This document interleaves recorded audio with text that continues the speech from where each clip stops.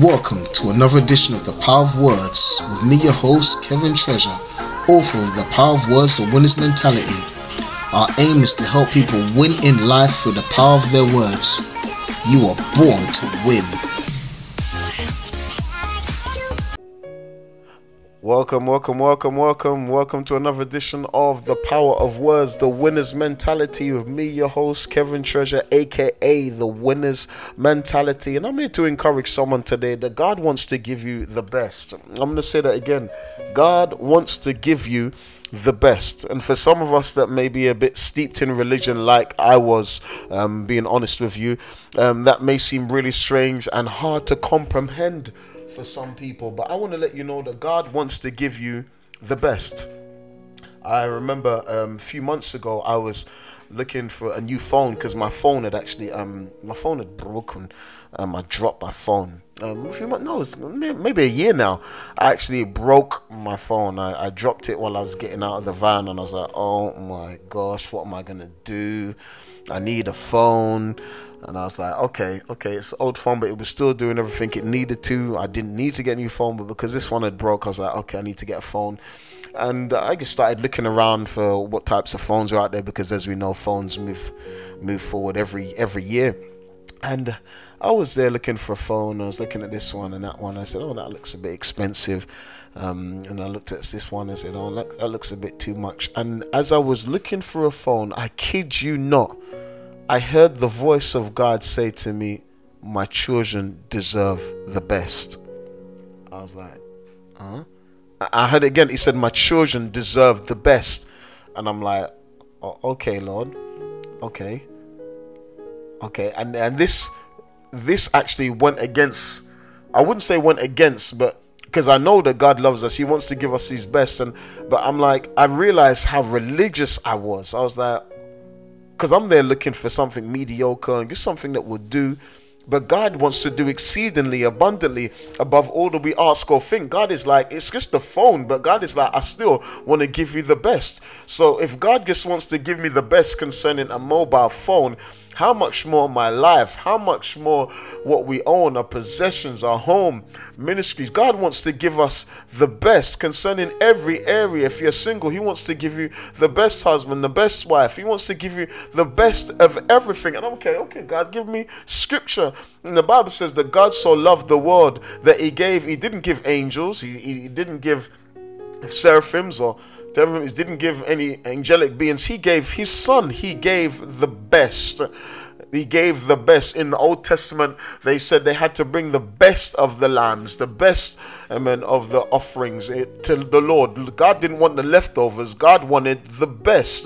The Bible says that when Abel brought his offering, as we know, Cain brought the offering of the field.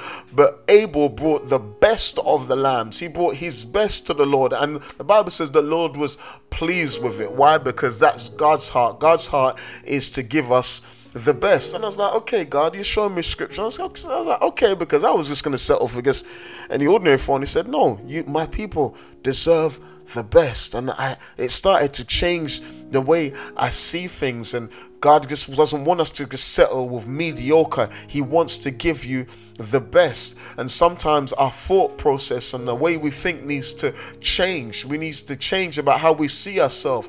Because the Bible says, now unto him that is able to do exceedingly abundantly above all that we ask or think, according to the power that is working within us. And that simply says is what we're thinking on one level, and God is thinking on such a high level than we are. It says his ways are not our ways, his thoughts are not our thoughts. It says the heavens high above the earth, so his thoughts higher than ours, and his ways higher than ours. So sometimes we're looking at things on one level, and God is saying, I want to do so much more for you. And I was looking into the word of God, and it came back to me again this morning that we know about the story of the prodigal son. And there may be prodigal sons and daughters that are out there that you've gone far from God, and you once had a relationship with him, and now you become a teenager, or you've gone to university, or now you're in your 20s and you ventured out and you're no longer living with mom and dad, and you're no longer under restrictions, and you're doing you. quite frankly. You may be that person, you're just doing you're doing what you want, but now the relationship may have gone a bit south, and the money's gone west, and everything that you had has gone east, and nothing's going up at all, and you're just in a situation that you'd rather not be. And you may be like the prodigal son in the worst of the worst. But I want to let you know there is hope. And some of you may be feeling shame at the moment, or you're going through a situation where you feel you cannot explain yourself to someone, and you feel no one will even understand. But I want to let you know, if you are in that situation, God understands. He knows what you're going through. He knows what you're feeling, and He knows everything. Let's say that God knows all about you. And the Bible says when he had spent all he had, and the Bible says the famine arose and he began to be in want. This is why many people need to know how to manage their finances, because in the good times we start up our spending instead of upping our savings.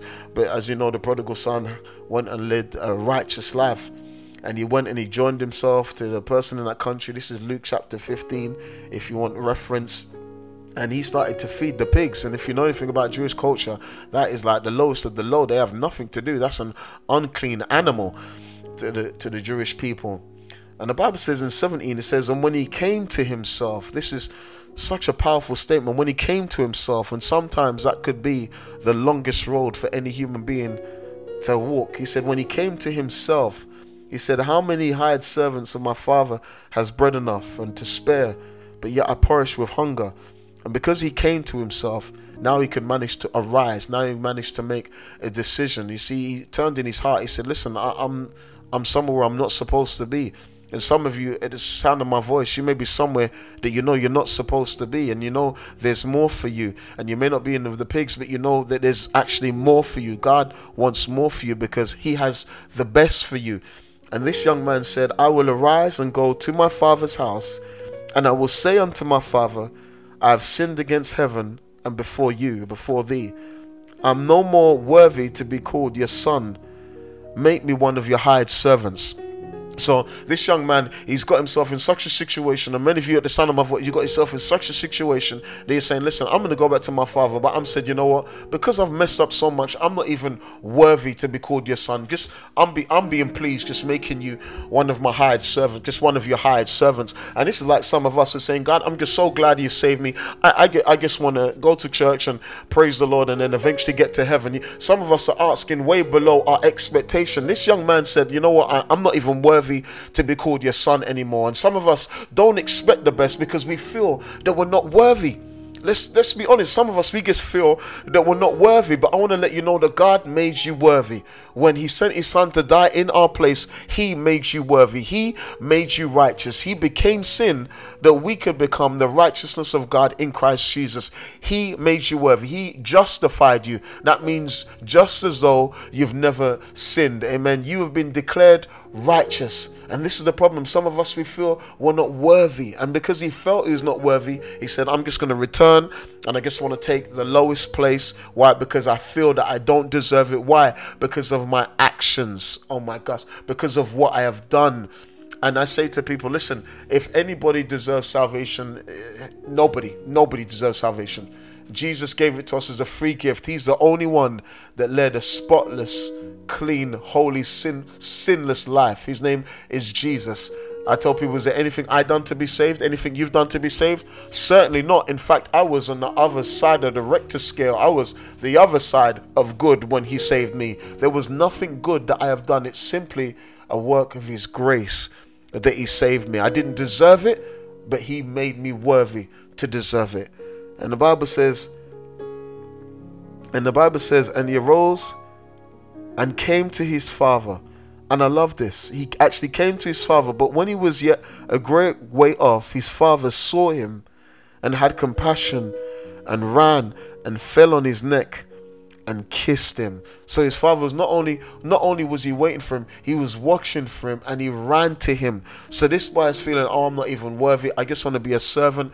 And the Father's waiting. He's got compassion. He's waiting for you to come back. He's waiting for you to take your position. He's running to you. Before you even come into him, he's watching for you. And I want to let you know, before you even come to him, and you may be in a place that you don't want to be, and you may have done some sins, and you say, I keep falling into this habitual pattern that keeps messing me up. And God is saying, listen, just come to me. And he ran and he fell on his neck and he kissed him. He embraced him. He's loving on you. I said, even where you feel so unworthy, he's loving on you. He's saying, I love you and I want to do so much for you. And I'm just glad that you are back. Before you even said anything, he's watching for you. He's running towards you. He said his son returned to him, walking towards him, but the Father's running towards him. And I want to let you know that, listen, the God that we serve is running towards you. Even when we're running away, I'm so glad that God ran towards me and picked me up and loved me and kissed me and embraced me.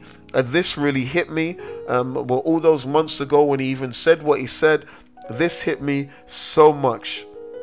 And he said in verse 21, 22, he said, but the Father said unto him, said to his servants, bring forth the best robe.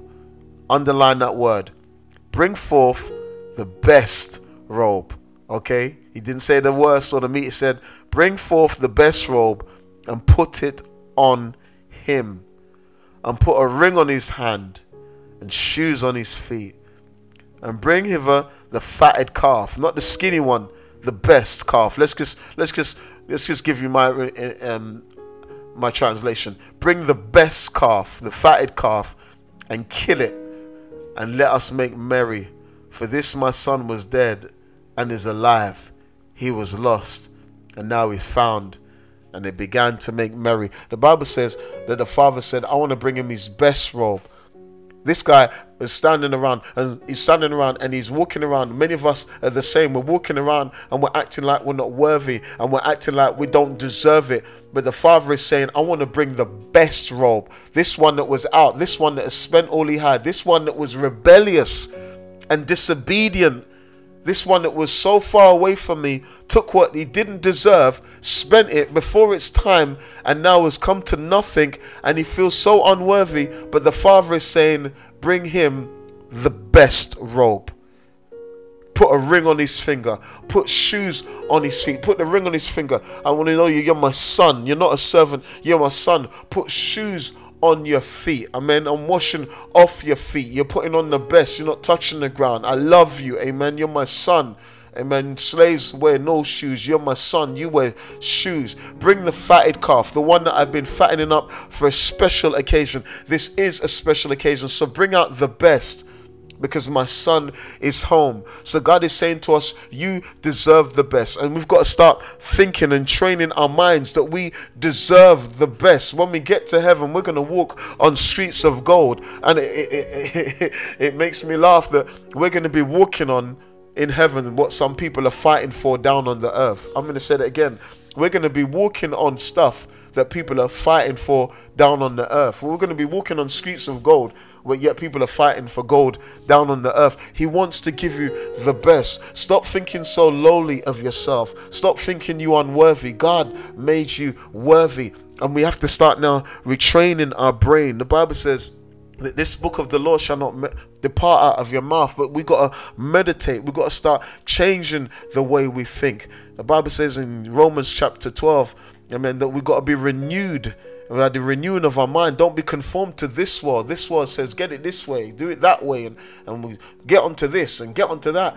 And Jesus is saying, don't be conformed to this world, but be transformed. How? By the renewing of your mind, that you may prove what is that good and acceptable and perfect will of God is for your life. How are you going to do that? By getting into the word, by getting into the word. This guy thought he was unworthy. This guy thought, okay, I just want to come back and be a servant. But God is saying, his Father is saying, and God is saying to us, I want to give you the best. Now listen, it's not about being covetous. I need to put this in here. The disclaimer, okay? The disclaimer, okay? We don't worship what he gives us, okay? This is very, very important. We do not worship what he gives us. We do not brag about what he gives us. We brag upon the God who's provided for us. I'm going to say that again. We do not worship material things, okay? The Bible says, what does it profit a man if he gain the whole world and he lose his soul? In other words, he's gone out and lost, he's forgotten about his God, and he's gone out for the material gain, for his fame, for his fortunes, and forgotten totally about his soul. What can a man give in exchange for his soul? So we know that, listen, God comes first. The Bible says that Abraham was rich in silver and in gold and in cattle and livestock. He had it all, but yet he was called a friend of God. Why? He didn't let those things move him from his position in God, in Christ Jesus. He didn't let those things move him, amen, from having a close fellowship relationship with the Lord. So no matter how God blesses you, those things should not remove you from your relationship with the Lord. Those things should not cause you to walk in pride, because you know and I know that of yourself you can do nothing. If you're a Christian, you're not no self-made anything. You are God-made. If you're a millionaire, you are a God-made millionaire, okay? You're a God-made millionaire, not self. The world deals with self.